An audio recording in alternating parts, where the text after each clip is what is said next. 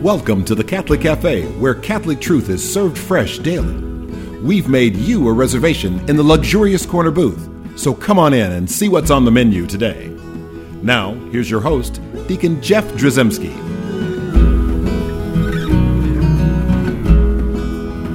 Greetings and welcome to the Catholic Cafe. I'm Deacon Jeff, sitting in the luxurious corner booth of the Catholic Cafe.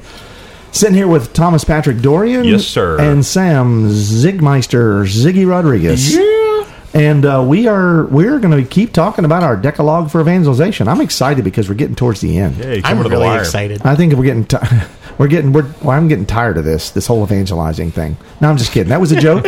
So please don't turn off the radio in disgust. I love evangelization. Woe to us if we don't proclaim the gospel. Woe, yes, the woes.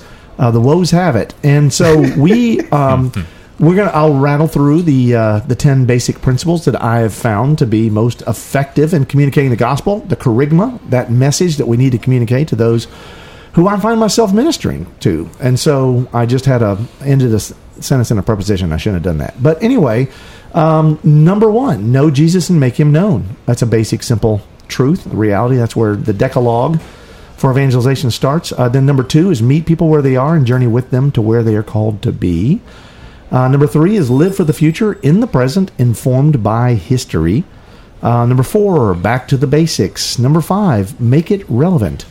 Number six, collaborate to accomplish great things. Number seven, teach a man to fish. Number eight, salvation is born of the family. Number nine, it makes a difference to this one. That's the show today. Woo! Yep, there you go. And number 10, there is a God and I am not him or he. We'll discuss that grammatically next week. But we're talking about number 9 here. It makes a difference to this one. Alrighty. How many of you have ever gone to, the restroom at somebody else's house? Yes. Right. It's my favorite thing to do. I know. And you go in there and you're at a party and there's always a little candle lit. It's always a nice little sort of nice retreat. Yeah. To go in there, right? It's like a spa. Yeah. And they usually have stacks of like paper towels. Right. I like that. Yeah. And so you go in there and there's like all kinds of stuff on the walls, right? And sometimes you'll see these little motivational stories and sayings, and sometimes they'll be like really nice because it'll be like some kind of religious thing. And we've seen the one with the footprint story, with Jesus walking. I can't wait to hear where you go in this. Well, I've seen up there this little story. Who's it, the Hang In There Kitten, where he's like hanging off the No, branch? no, no, With no. the starfish on the beach. That's exactly it. Yeah, man. Yes, and so that's where it makes a difference to this one comes from. Right. I know most of you have heard this little story, this little motivational thing. I don't know where it came from. It's not scripture, certainly, but it's just, it's a kind of a neat story the first time you hear it, but after 57,493, you're kind of like, okay, whatever. But I think it's a principle that's very important to evangelization, right? And so obviously the story is this little boy is on the beach and there's thousands of starfish. We don't know the mysteries of nature. Tens of thousands of starfish. Right, and so there's tens of thousands that all wash up, right? And so this little boy is throwing these back into the ocean one at a time. And I guess there's some kind of ne'er-do-well, kind of doubting Thomas, whatever. Some guy comes along. An old geezer, a curmudgeon. A curmudgeon. Well, we'll say the curmudgeon comes up and says, what are you doing that for? I mean, you can't save them all, You're not right? going to make a difference. Right? And so then the kid says, it makes a difference to this one, right? And then tosses it up there. It's kind of like a mic drop, but it's a starfish drop. He does a starfish drop on that one. Now, that story doesn't work as well if it's like beached whales. Right? So don't try to imagine like an entire beach filled with whales and some little boy trying to Toss him and if there's a bunch of Portuguese man of war that have washed up, be careful. Yes, you need to have protective gloves on if you're going to do that. But the point is, and why it fits perfectly into, and why it's one of my Decalogue for evangelization, points that I remember, is because it makes a difference one at a time. And so what that should tell us is you're not going to save everybody. That's the first and foremost thing. If you're evangelizing, your job is not, it's not sheer numbers. Your job is not to go out and say, like, I need to save everyone. Right. Right? So you can't mass produce salvation. Well, actually, the only person that can, right, is one of the three persons of the Holy Trinity. That's right. Mm-hmm. Right. That's the only mass. I guess maybe to play on words, mass. Hey-o. Yeah. So, but the point is, when you're evangelizing, when I'm evangelizing, I can't be thinking like my job is to save everyone in this room. Right. Right. We certainly realize that we're planting seeds, but the best evangelizing I think I've ever done is something that's done on a one-on-one individual basis. Mm-hmm. And I realize that the person that I'm talking to, because we've done stories, or we've done episodes about meeting people where they are and making things relevant, right? And salvation is born of the family, and understanding that each individual you're talking to is a unique individual, not only scientifically with DNA and fingerprints and all that stuff, but also, handcrafted and created by a loving God as a unique being. Mm-hmm. So that means they have unique attributes, unique circumstances, and they're in a unique environment, and that you are now like visiting them in that environment, wherever whatever black cloud they may have over their head. I mean, you are now going in under that black cloud, and you're going to get a little rained on. Mm-hmm. But you need to understand that when you're evangelizing, you should not be setting your sights on numbers. Right. Your job is not to bring in the numbers. Now, wouldn't that be lovely?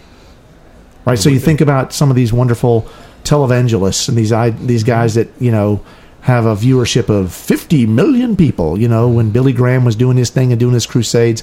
And I'm not saying there's anything bad about what Billy Graham was doing. I'm just saying that if you, and even Billy Graham, I think, would have told you that, would have agreed with me here, that if he had set his sights on like saving the most people possible, and that really his value was in an essentially mass producing evangelization, mm-hmm. he would say no. I mean, ultimately it comes down to that one soul created by God who needs to hear the message. Well, Mother Teresa has obviously accomplished great things throughout the world and has done evangelization on an epic scale, right?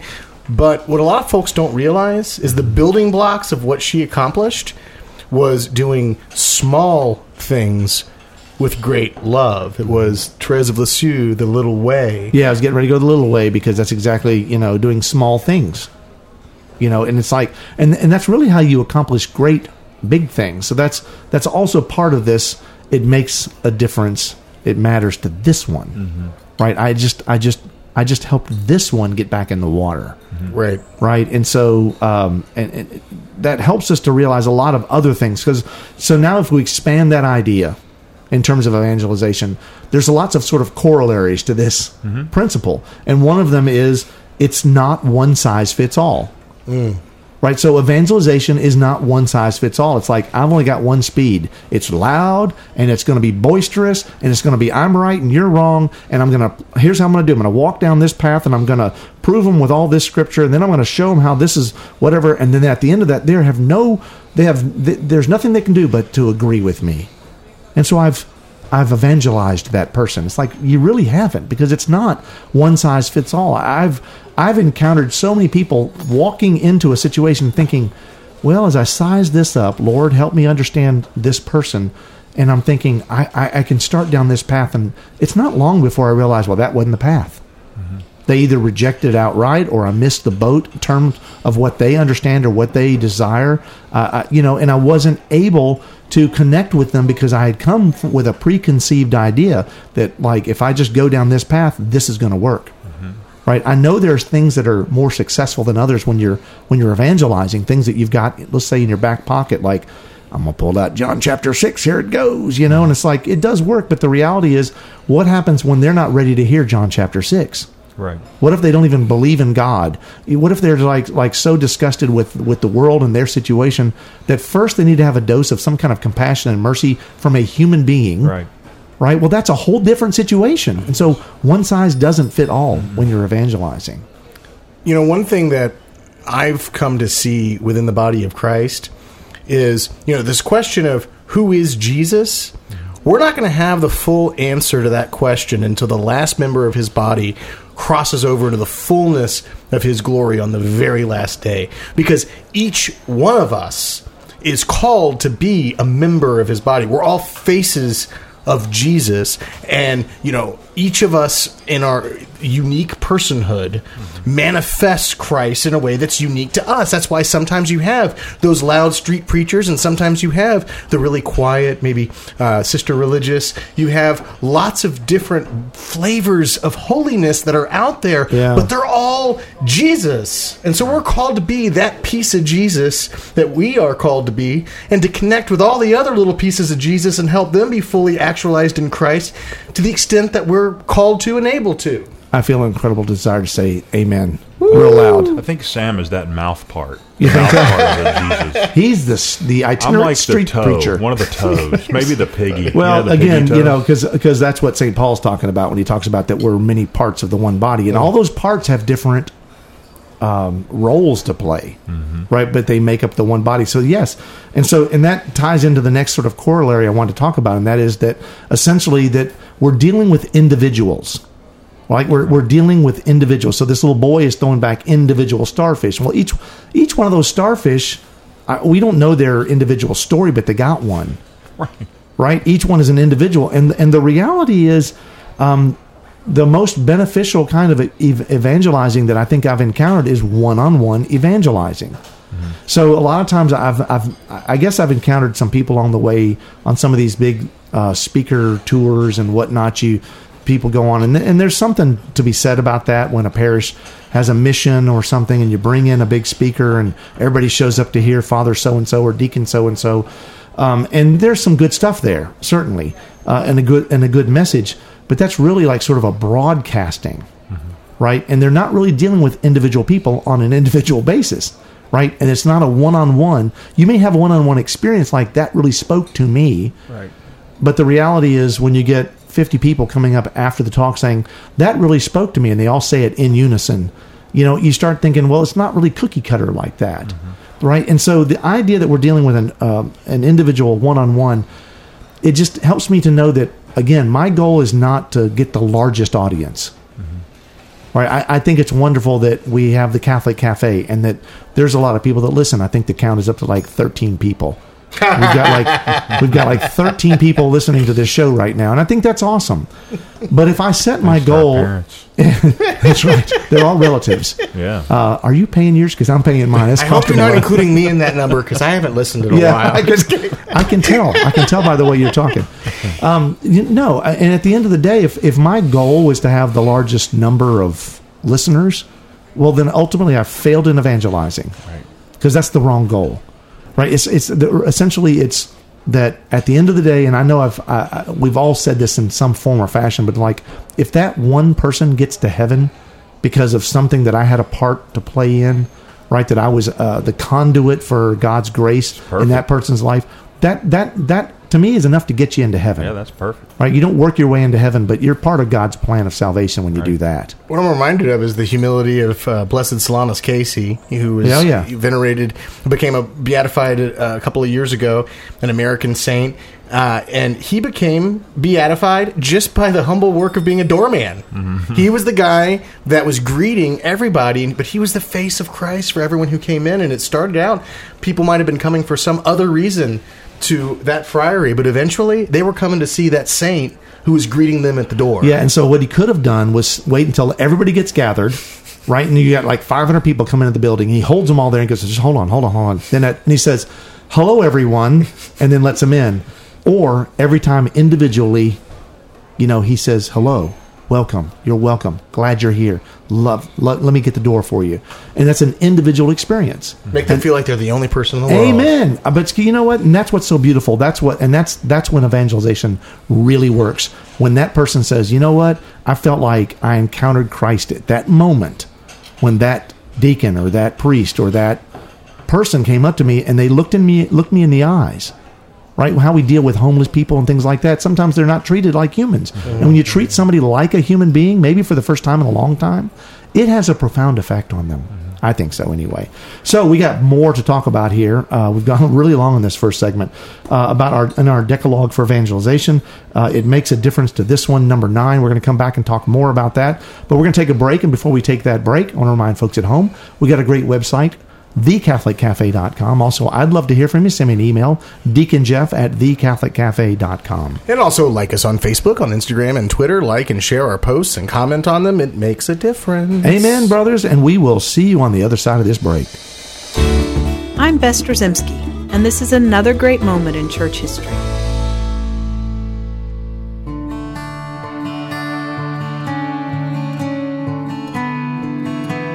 Just imagine what it would have been like to sit at the feet of one of the 12 and hear the gospel proclaimed firsthand from someone who saw, touched, walked, and talked with the Lord Jesus himself. This is just what St. Polycarp did as a student of St. John, the last of the beloved apostles to die. St. Polycarp was Bishop of Smyrna and a very holy man. As a member of the second generation of church leaders, he faced many new challenges even the original 12 apostles did not face. There were many early heresies, challenges to the truth of Christ and the authority of the church. But above all, St. Polycarp was a man of God, and he faced these challenges head-on his entire life. He was a beacon of truth for the early church. The heretic Marcion, who taught error about the nature, existence, and relationship of good and evil, matter and spirit, challenged St. Polycarp, demanding he recognize his heretical sect. "Recognize us, Polycarp," he demanded. St. Polycarp responded, "I recognize you, yes. I recognize the son of Satan." St. Polycarp was to give his life in service to the church, just as his Lord and Savior, Jesus Christ. A very early document, the Martyrdom of Polycarp, tells the heroic story of his death. When in his 80s, St. Polycarp was arrested. He was offered the opportunity to save his own life if he would simply swear his allegiance to Caesar. To this request, St. Polycarp answered, "If you imagine that I will swear by Caesar, you do not know who I am. Let me tell you plainly, I am a Christian." It was ordered that St. Polycarp be burned at the stake. As the fire was lit, witnesses heard a long and beautiful prayer uttered from the mouth of the saint. In part, they heard, "Lord God Almighty, I bless you for having made me worthy of this day and this hour. I bless you because I may have a part, along with the martyrs, in the chalice of your Christ." As St. Polycarp said amen, his captors stoked the fire. But it is reported that the fire did not burn him. It miraculously formed an arch around him, causing him to resemble what the martyrdom document says was gold and silver glowing in a furnace. They finally had to stab him to death. St. Polycarp's feast day is February 23rd.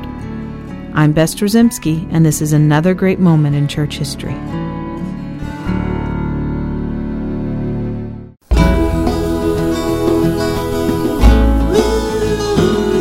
Welcome back to the Catholic Cafe. Here's Deacon Jeff. And we are back in the luxurious corner booth of the Catholic Cafe. I am Deacon Jeff, and I'm sitting here with Tom Dorian and Sam Ziggy Rodriguez. Yeehaw! So we're talking about making a difference to this one in our Decalogue for Evangelization, and just the idea of the little boy picking up the beached whales one at a time and throwing them back into the water. No starfish. One thing too in all this is there's a lot of relief there for the person that is evangelizing. You don't have to worry about evangelizing everybody. That's right. I just need to focus on this one person. Help them. It takes the pressure off. Yeah. Well, the pressure, the performance pressure. Right. Exactly. And that can be That's problematic. A big deal. It's yeah, a big deal. I agree, because I think a lot of times people can feel overwhelmed, feel like it's impossible. Right. I know that there are times when I have opened the door to my pantry and it's just loaded with food, and you just stand there for like an hour and a half trying to figure out what to eat, because there's just so much. It's like you just can't. It's too much pressure. It's a block. Right. It's like, what am I going to do? Where do I start? Right. How do you eat an elephant? One bite at a time. So how do you finish your pantry off? And so when you evangelize, if you're thinking the same way, right, just one bite at a time, I'm just going to move forward, and it's just like this person that the Lord has put before me. It's important that I deal here. And you're right. I think that takes a lot of the pressure off. Right. Right. Because everyone loves to sit around a table and say, especially if you're one of our Reformed brothers and sisters, you might be tempted to say how many people got saved at the camping trip or whatever, right. The retreat or whatever you were at over the weekend. 847 people. Right. Well, that's awesome. 847 people. I mean, really? But was there one where it like just, man, it just melted your heart and you just knew the Holy Spirit was present there? And it's like, that's usually what happens with me. Yep. You know, one thing that comes to mind as we're talking about this, speaking as a guy I'm unmarried, I'm single. Something I've learned as being a Catholic bachelor over the years, if you're sitting there and you're talking to a pretty girl and there's sort of a chance for a flirtation in that moment as you're getting to know that girl, the natural thing is you want to kind of build on that and have fun with that, right? But one of the things that I've learned over time is to say, wait a second, in this moment, maybe I should surrender this moment to God and not just look at this beautiful girl and think, oh, it's fun to flirt. Maybe that's where God wants things to go, because God obviously supports marriage and he supports, marital love and all of that stuff. But at the end of the day... Did you hear that? But at the end of the day, if you stop for a second and surrender every moment and every relationship to God and say, Lord, this girl's pretty and I kind of want to flirt right now, but I give this moment to you. Help me be the conduit that you want me to be. Help me to be the man that you will me to be in her life. Nothing more and nothing less. And it could be that. It could be a business deal. It could be something where you have some vested we went interest. From evangelizing to picking up chicks. Well, no, but the point is that you're a good man. But when you have Sam. interactions where you've got a vested interest and you see that, lay it down before the Lord's feet and give him permission to change the moment and change you in that moment. So as you approach this young lady, yes, right, you come up, it's a nice, beautiful thing. Maybe it's right after Mass. You saw her at Mass. You want to move towards her. And where there might have been a part of you that would want to go like, how do I impress this girl or whatever, you instead would drop down on your knees and throw your hands out wide and look up at the stars in the sky, and you would call out upon the Holy Ghost to come upon this moment to present this. Is that what you do? Because that's not going to help your bachelorhood too much either. Look, I still turn Barry White on my iPhone just for... baby. No, but just I've kind of noticed that the natural inclination is the natural inclination, if you're a man talking to a girl that's attractive, or the natural inclination if you're in a business deal or something like that, is to kind of chase after that thing that the flesh might desire, right? And the point is we have to be willing to step outside of ourselves and put everything in check if we really want to surrender that moment to God and let God move. Yeah. That's hard. So whether it's picking up girls, good Catholic girls, or whether it's like evangelizing, either way, you've got to be. It's not your goal that you're trying to attain. Right. Ever. It's never your goal. It's always you want to be. Your goal should be His goal, like the Lord's. Right. Your goal is essentially to conform your will to His. He's got some seeds that He's going to entrust to our care, to the best of our discernment and our ability, and we're called to share them to the best of our discernment and our ability in each present moment. And that's what it all comes down to. That's a neat little corollary to this idea of it makes a difference to this one. And I think some other ones that there still we could touch upon are, one is, I think about the number of moms that have come to me and asked me like what books I recommended that they would give to their kids, what movies or videos they should watch, what tracts they should lay on the child's pillow. And I think about those things. That kind of goes back into one size fits all, going, and I'm not saying those books and tracts and pillow and all that, the videos and things are bad. They may give you some good ideas, but there's nothing better than a heart-to-heart, one-on-one discussion. Maybe you can be illuminated or elucidated or whatever. You get some good ideas from these videos and the tracks and from the books. But handing them a book, it's going to take all the personal stuff out of it. That's right. Right? And so that's where it's got to be that one-on-one relationship encounter, a relationship, right? And when you have a relationship with that person, it changes everything. And that's why also another sort of corollary is, like, that's why people are moved by stories. Like when you tell, like, this happened in my life, or tell me about how that happened in your life, and we relate to each other. That's why Jesus used parables. It's why even in the Old Testament is filled with stories, with this rich imagery, and truth are told there. But it's also about relationship, because God wants to be in relationship with everyone. And the reality is, if you're going to build on that relationship, sometimes telling the stories, right? Not just saying this will prove it. If I tell you this Bible verse or these Bible verses or this line of logic, it's typically not going to work. It's not necessarily, because some people are like thinking with the head, right? Some people think with the heart. Some people want a little bit of both or whatever. But the reality is, everyone is moved, and there's emotion, and there's moving, and there's life being lived. And if you're telling things in the form of a story like this happened to me, let me just, I can't tell you what you should feel, but I'll tell you what I felt when this happened to me. Right. They listen. That's fundamentally incarnational.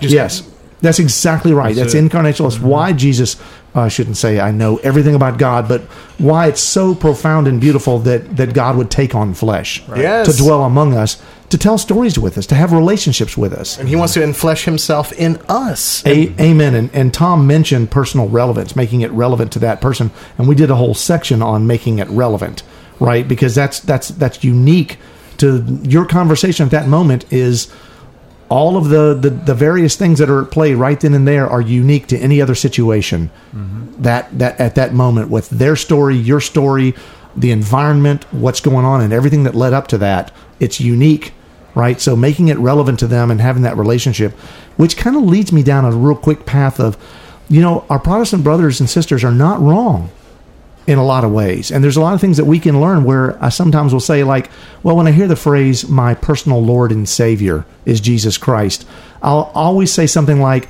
yes, he is, but, right? He came that all of us, that we might have life to the full, all of us, and right? And so we live in communion, in Holy Communion, and the communion of saints and all these things, but Jesus is our personal Lord and Savior. And so it's a personal relationship, and we want to make it relevant to this one every time we evangelize. And our Blessed Mother is going to help us do that. Yes, she will. Hail Mary, full of grace, the Lord is with thee. Blessed art thou among women, and blessed is the fruit of thy womb, Jesus. Holy Mary, Mother of God, pray for us sinners, now at the hour of our death. Amen. Thanks for listening to the Catholic Cafe. If you'd like to contact Deacon Jeff, send him an email at deaconjeff@thecatholiccafe.com. Visit us on the web at thecatholiccafe.com. You can also find us on iTunes or follow us on Facebook and Twitter. The Catholic Cafe is brought to you by the Order of Malta Federal Association. Join us again at the Catholic Cafe, serving up salvation one cup of coffee at a time.